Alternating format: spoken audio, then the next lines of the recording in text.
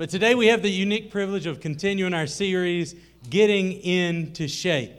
And we're not talking about physical fitness. We've been talking about things to increase our what? Our spiritual fitness and how we can become stronger in our relationship with Jesus, because that's our ultimate goal and purpose on the earth, I think, is to strengthen our relationship with Christ so we can impact the world for Him. So we're continuing that series. We've talked about different disciplines, but today we're talking about two disciplines that are very important. Our theme verse, if you will, is coming from 1 Timothy chapter 4, and it says this: "Train yourself to be godly, for physical training is of some value, but godliness has value for all things, holding promise for both the present life and the life to come." So the spiritual training we get is of more value than physical training. Now, it's not disregarding the physical training. It says it's some value to us. But more important, would you say, is reaching people for Jesus Christ. More important is spreading the good news of Christ. And so I'm going to read this this morning. We're going, if you'd like to turn in your Bibles to Matthew chapter 6. We'll read that in just a moment. But the two disciplines we're looking at today is simplicity and service. How many know that simplicity and service are important to our relationship with not only Christ, but also others? Because the greatest obstacle to godliness that we have is self-centeredness. And so simplicity and service gets us out of the self-centered mind and onto things of Christ.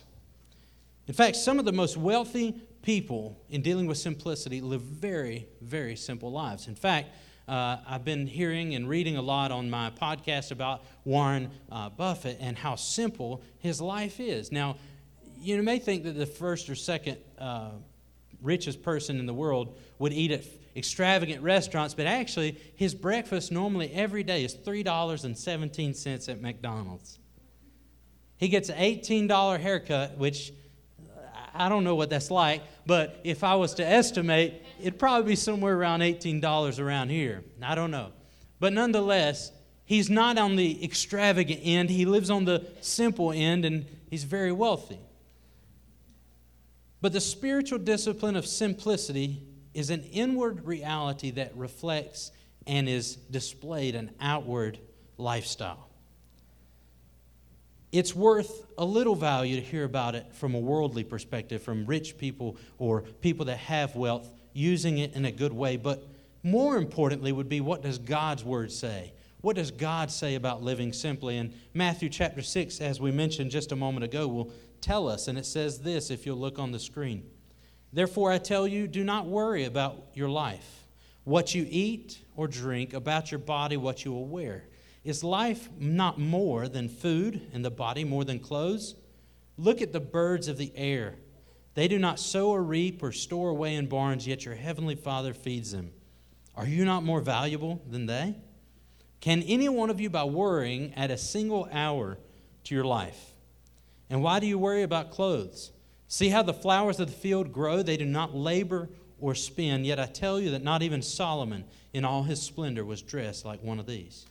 If that is how God clothes the grass of the field, which is here today and gone tomorrow, will He not much more clothe you, ye of little faith? So do not worry, saying, what shall we eat, or what shall we drink, or what shall we wear? For the pagans run after all these things, and your heavenly Father knows that you need them." And then verse 33, "But seek first His kingdom and His righteousness, and all these things will be given to you as well." What a great point. I think after all those verses, the summation of those verses in 33, it says what? Seek first His righteousness. Because if we're putting a priority on God first, guess what? Our lives will be a little more simple. If we keep our focus on Him, our lives would look a little different. So seek the kingdom of God and the righteousness of His kingdom, and then everything else necessary will come in its proper order. So there are a couple of things about simplicity that I'm going to run through really quickly today. And it causes us to develop these three things in view of simplicity. And the first is this: we have a healthy pace of life. How many know that sometimes we get really busy? And I mean, sometimes we get busy for just the sake of being busy. I know for me, I'd much rather be out doing something, out in the yard working, doing a task than sitting at home. That's just my nature. My grandfather is the same way. He's in his 80s. He would much rather be fixing a lawnmower or fixing a car than he would be sitting in the house because my grandma was driving him crazy. That's what he'd say anyway. They're awesome. But again, my life is filled with busyness because I allow it to be that way. And the same can be said for you or me. If we are overly busy and if we're not careful, we can program God out of our lives, even if we're doing things for God. And it's really difficult because many of you know I work with Cardio Blessings, a nonprofit which does homeless ministry. So at least once a month I'm doing something for them, and then the church and all kinds of things that we have going on in community and children and spouses and family. And it gets busy, right? So we got to be careful that we slow down and appreciate creation. It's nice to just go outside. Yesterday was a great day to be outdoors after all this cold. I didn't move to North Carolina for that. But anyway, it was nice and 60 degrees. I got some work done on the fence I'd been wanting to do and got to play with the dogs outside. And Kanan enjoyed his slide for the first time since Christmas. I mean, it was a great day. But slowing down and allowing the Creator to speak to you through His creation, through His nature, slowing down and appreciating the small blessings that life blesses and God blesses with us every day. Because there's little blessings every day that we can find if we slow down. So we'll have a healthy view of and a healthy pace of life. And then second, we're going to have a healthy view of possessions. A healthy view of possessions. Now, possessions aren't bad. We've talked about this before in our financial series, which we'll probably do in the near future. Possessions aren't bad. God gives us things to enjoy, but the perspective is that He owns it all anyway, right? So when we're giving to a ministry or a nonprofit, God owns it all. We're just giving back to Him what He's allowed us to have. And so that's important to remember. But we can get consumed if we're not careful of our possessions because they can take more importance, a priority in our lives than God can. And that's a dangerous place to be at. But the key is not to let our possessions to lead us to idolatry. To keep that verse in mind, to seek God first. You know the quote by Dave Ramsey is this: we buy things we don't need with money we don't like to with money we don't have to impress people we don't like. You know, that's what he always says in his finance talks. We don't need all that fancy stuff, but why do we do it? Because somebody on Facebook posted that they had it, so we ought to do it, right? You know, I found side note, really cool ways to make things look more expensive than they are with my phone camera. You know, you can do that, right? You can make things look. There was a song by Brad Paisley years ago.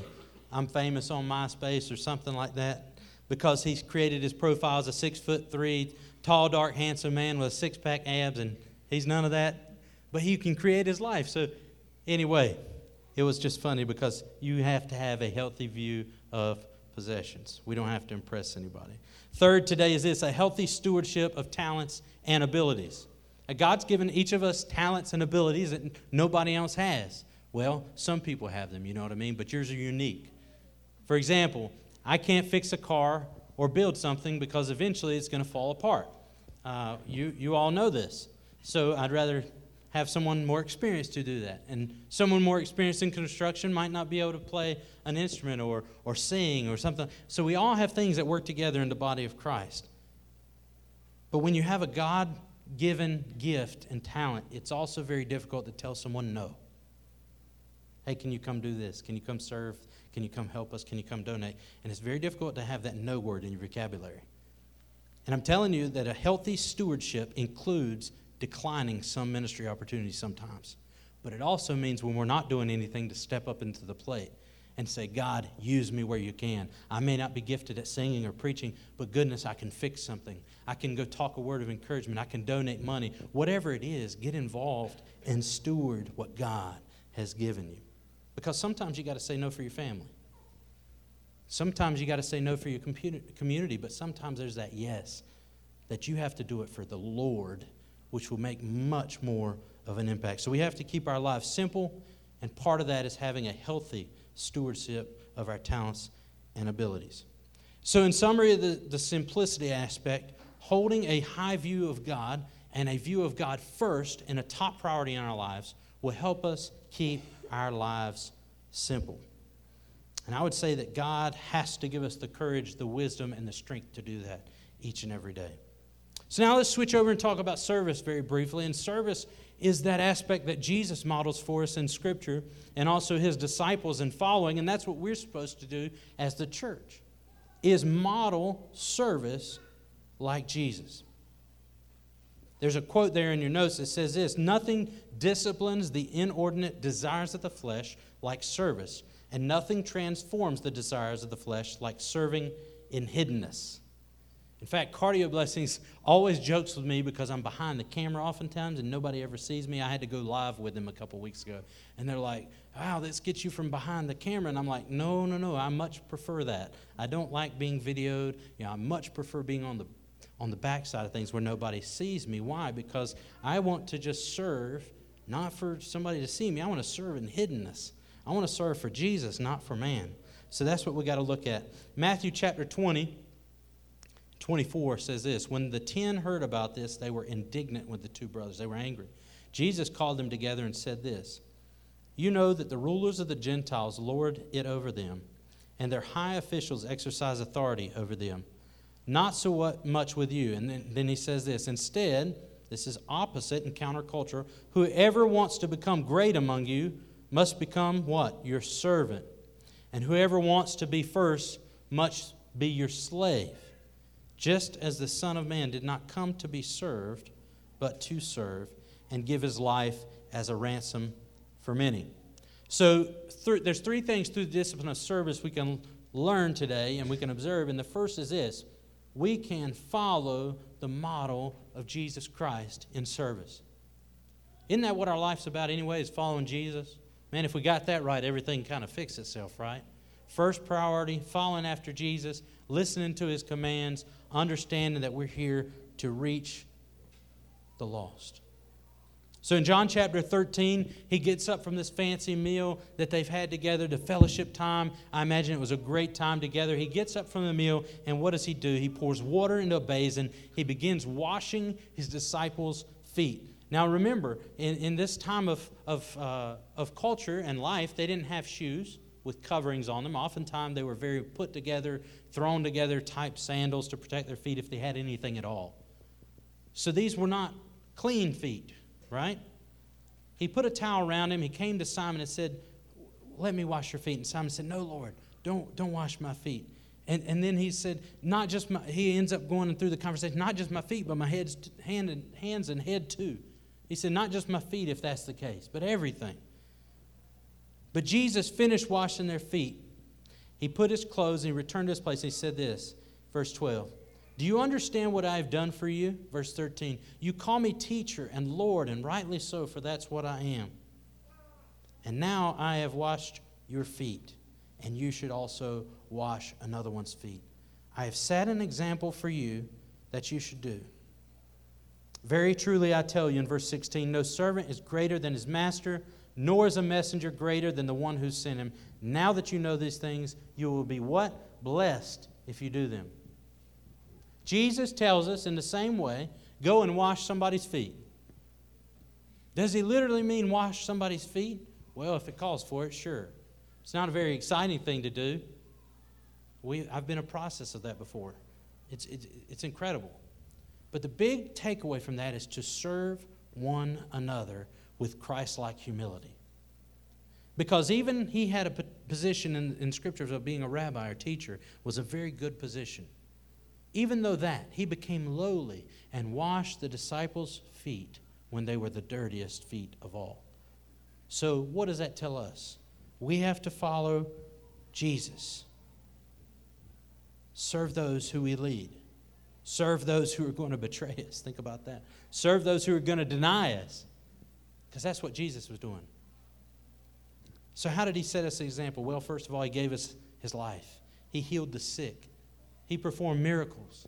He was out working in the community. He preached the good news. And he gave hope to the hopeless. Now, how much more of those things should we do to follow Christ's example? So not only do we have to follow the example of Christ, but number two, we have to die to ourselves as we serve others.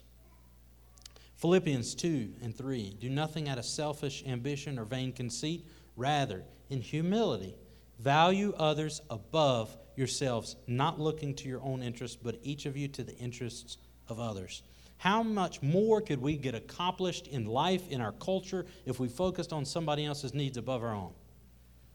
One of the funniest things I've ever seen, honest story, is people running other people over in the store to get to something that's on sale. Absolutely the most hilarious thing I've ever seen.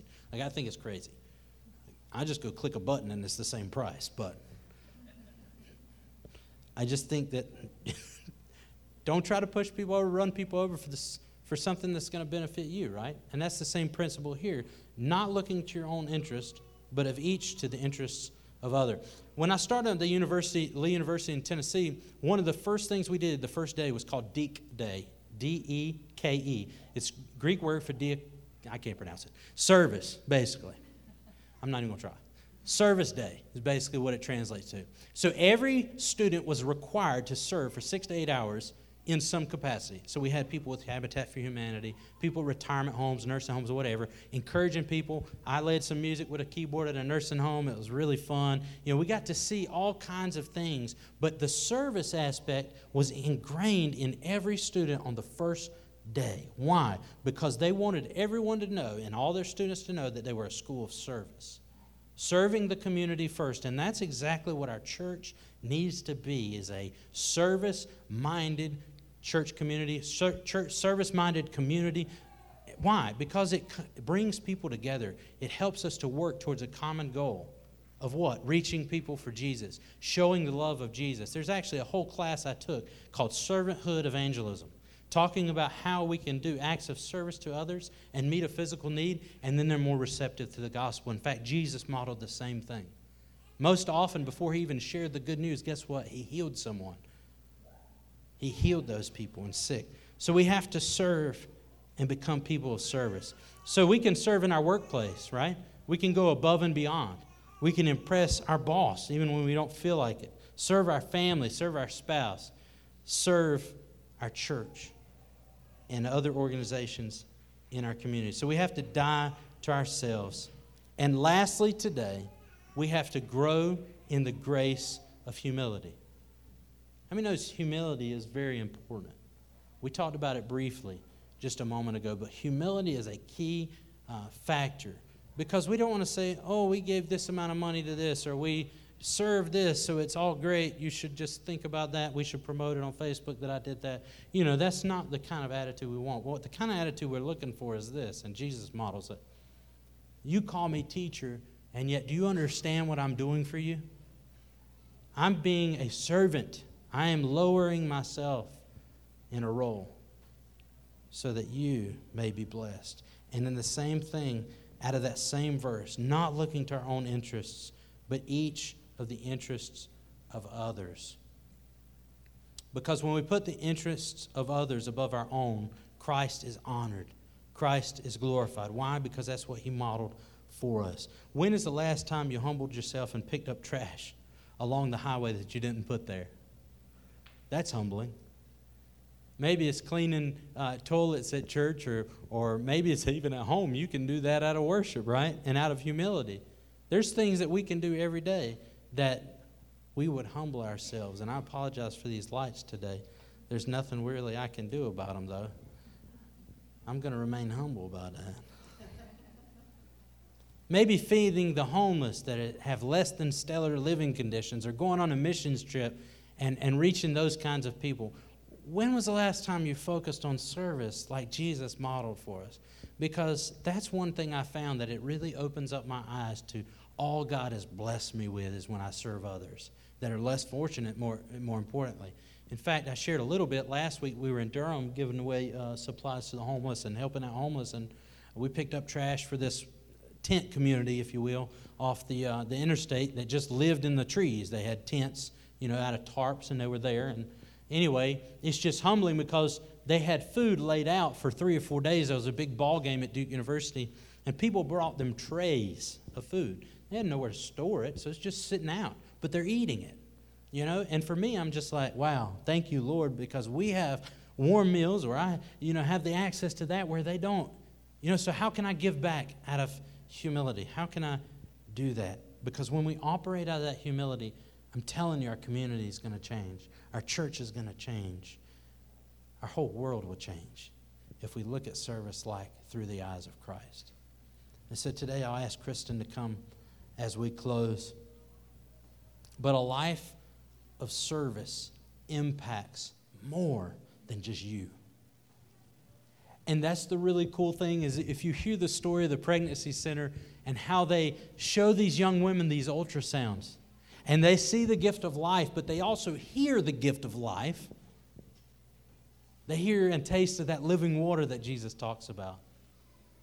And then their lives are forever changed. Why? Because they served out of humility, and they gave out of what God has already blessed them with.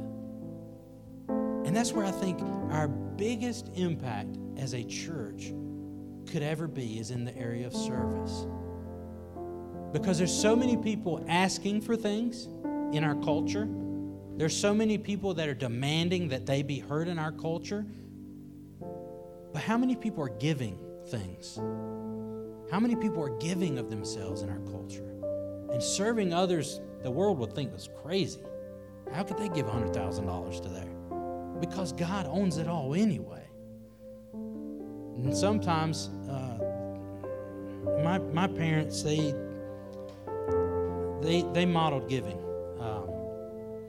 I remember one Thanksgiving and Christmas, we went to this house, and for lack of a better word, it looked like a tobacco barn. I don't know if you remember what those look like, but they're not very fancy. They got a concrete, maybe a cinder block foundation. But there was holes in the wall, there was holes in the floor, there was 4 or 5 kids living there, and Mom and Dad, and we brought them this big Tupperware tub full of canned goods, and we brought paper towels, and then we cooked them Thanksgiving meal and brought pies, and I just remember this in my mind, but it was modeled for me, and I saw, man, it hurt my heart when I went into that house. And we changed the way we did Christmas after that. We changed the way we did Thanksgiving after that. Why? Because we saw that God had blessed us so much. We have more than we need. Can't we just bless somebody else a little more than we can take in? And the answer is yes. And so we did, and we start blessing families every Thanksgiving. So it was interesting around my house because my dad gets very frustrated in the kitchen. I do too. If I'm cooking for a lot of people, you don't want to get in my way. It's just not going to end well. And he's the same way. He had 10 pumpkin pies cooking at one time, and it's like, stay out of the kitchen, you know. Nobody goes in the kitchen. And don't take a slice either, because it ain't for you, you know. But it showed me the humility in serving others, because it gives you a perspective that you wouldn't normally have. When you go to a place like that or serve people that are less fortunate, it gives you a different perspective, and it humbles us like Christ. I think that's key. So we've scheduled a couple of serve days in our calendar this year, and ways that we can serve our community, and maybe it might be volunteering at the soup kitchen or picking up trash on the highway, whatever that turns out to be this year. Let it be that you participate because you want to be like Christ. Let it be that you start doing these things every day in your own life because you want your family to be impacted.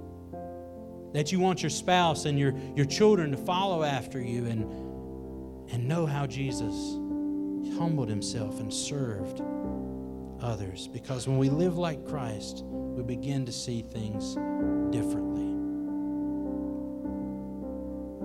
Service is not a list of things we do. But through that, we discover things to do. Because it's not a code of ethics that we live by, but a way we live our lives. We can't pretend service is just one Saturday. Just like I said, we're going to schedule those, but we can't pretend like that's the only service day we do service. We have to do service every day.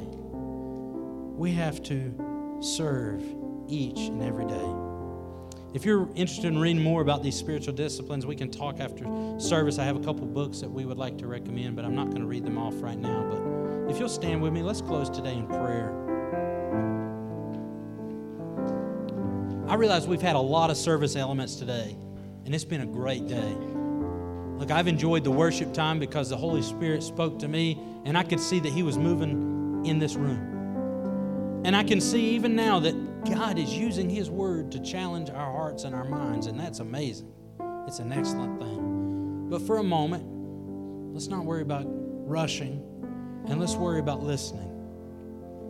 Just close your eyes for a moment and ask the Lord, to show you ways in your life, practical ways this week, that you can serve and be more simplistic like Jesus. Because I'm telling you, when we focus and rely on Him, our lives will be forever changed. So, Lord, today as we pray, we ask that you would just help us to see things through your eyes. Give us a fresh perspective of simplicity and service, God, because you modeled both of those. And God, as a church today, we focus on going out in our communities and making an impact there, not because we're great, but because you're great. So help us to steward our talents and abilities, our gifts for you. Help us to impact our neighbors, our businesses around, God, our community, our families even, God. Help us right where we are, our schools, our workplace. Everywhere we go, let people see a different light inside of us that would attract them and draw them to you in your grace. God, the grace we don't deserve and that none of us earned, but the grace that is freely given. And so today, Lord, we honor you and we worship you and we say thank you for the gift of sacrifice that you did on the cross for our sins. Thank you for the act of humility you modeled for us in Scripture of washing the disciples' feet, filthy feet, Lord. And you lowered yourself to a level that is not normal of a king.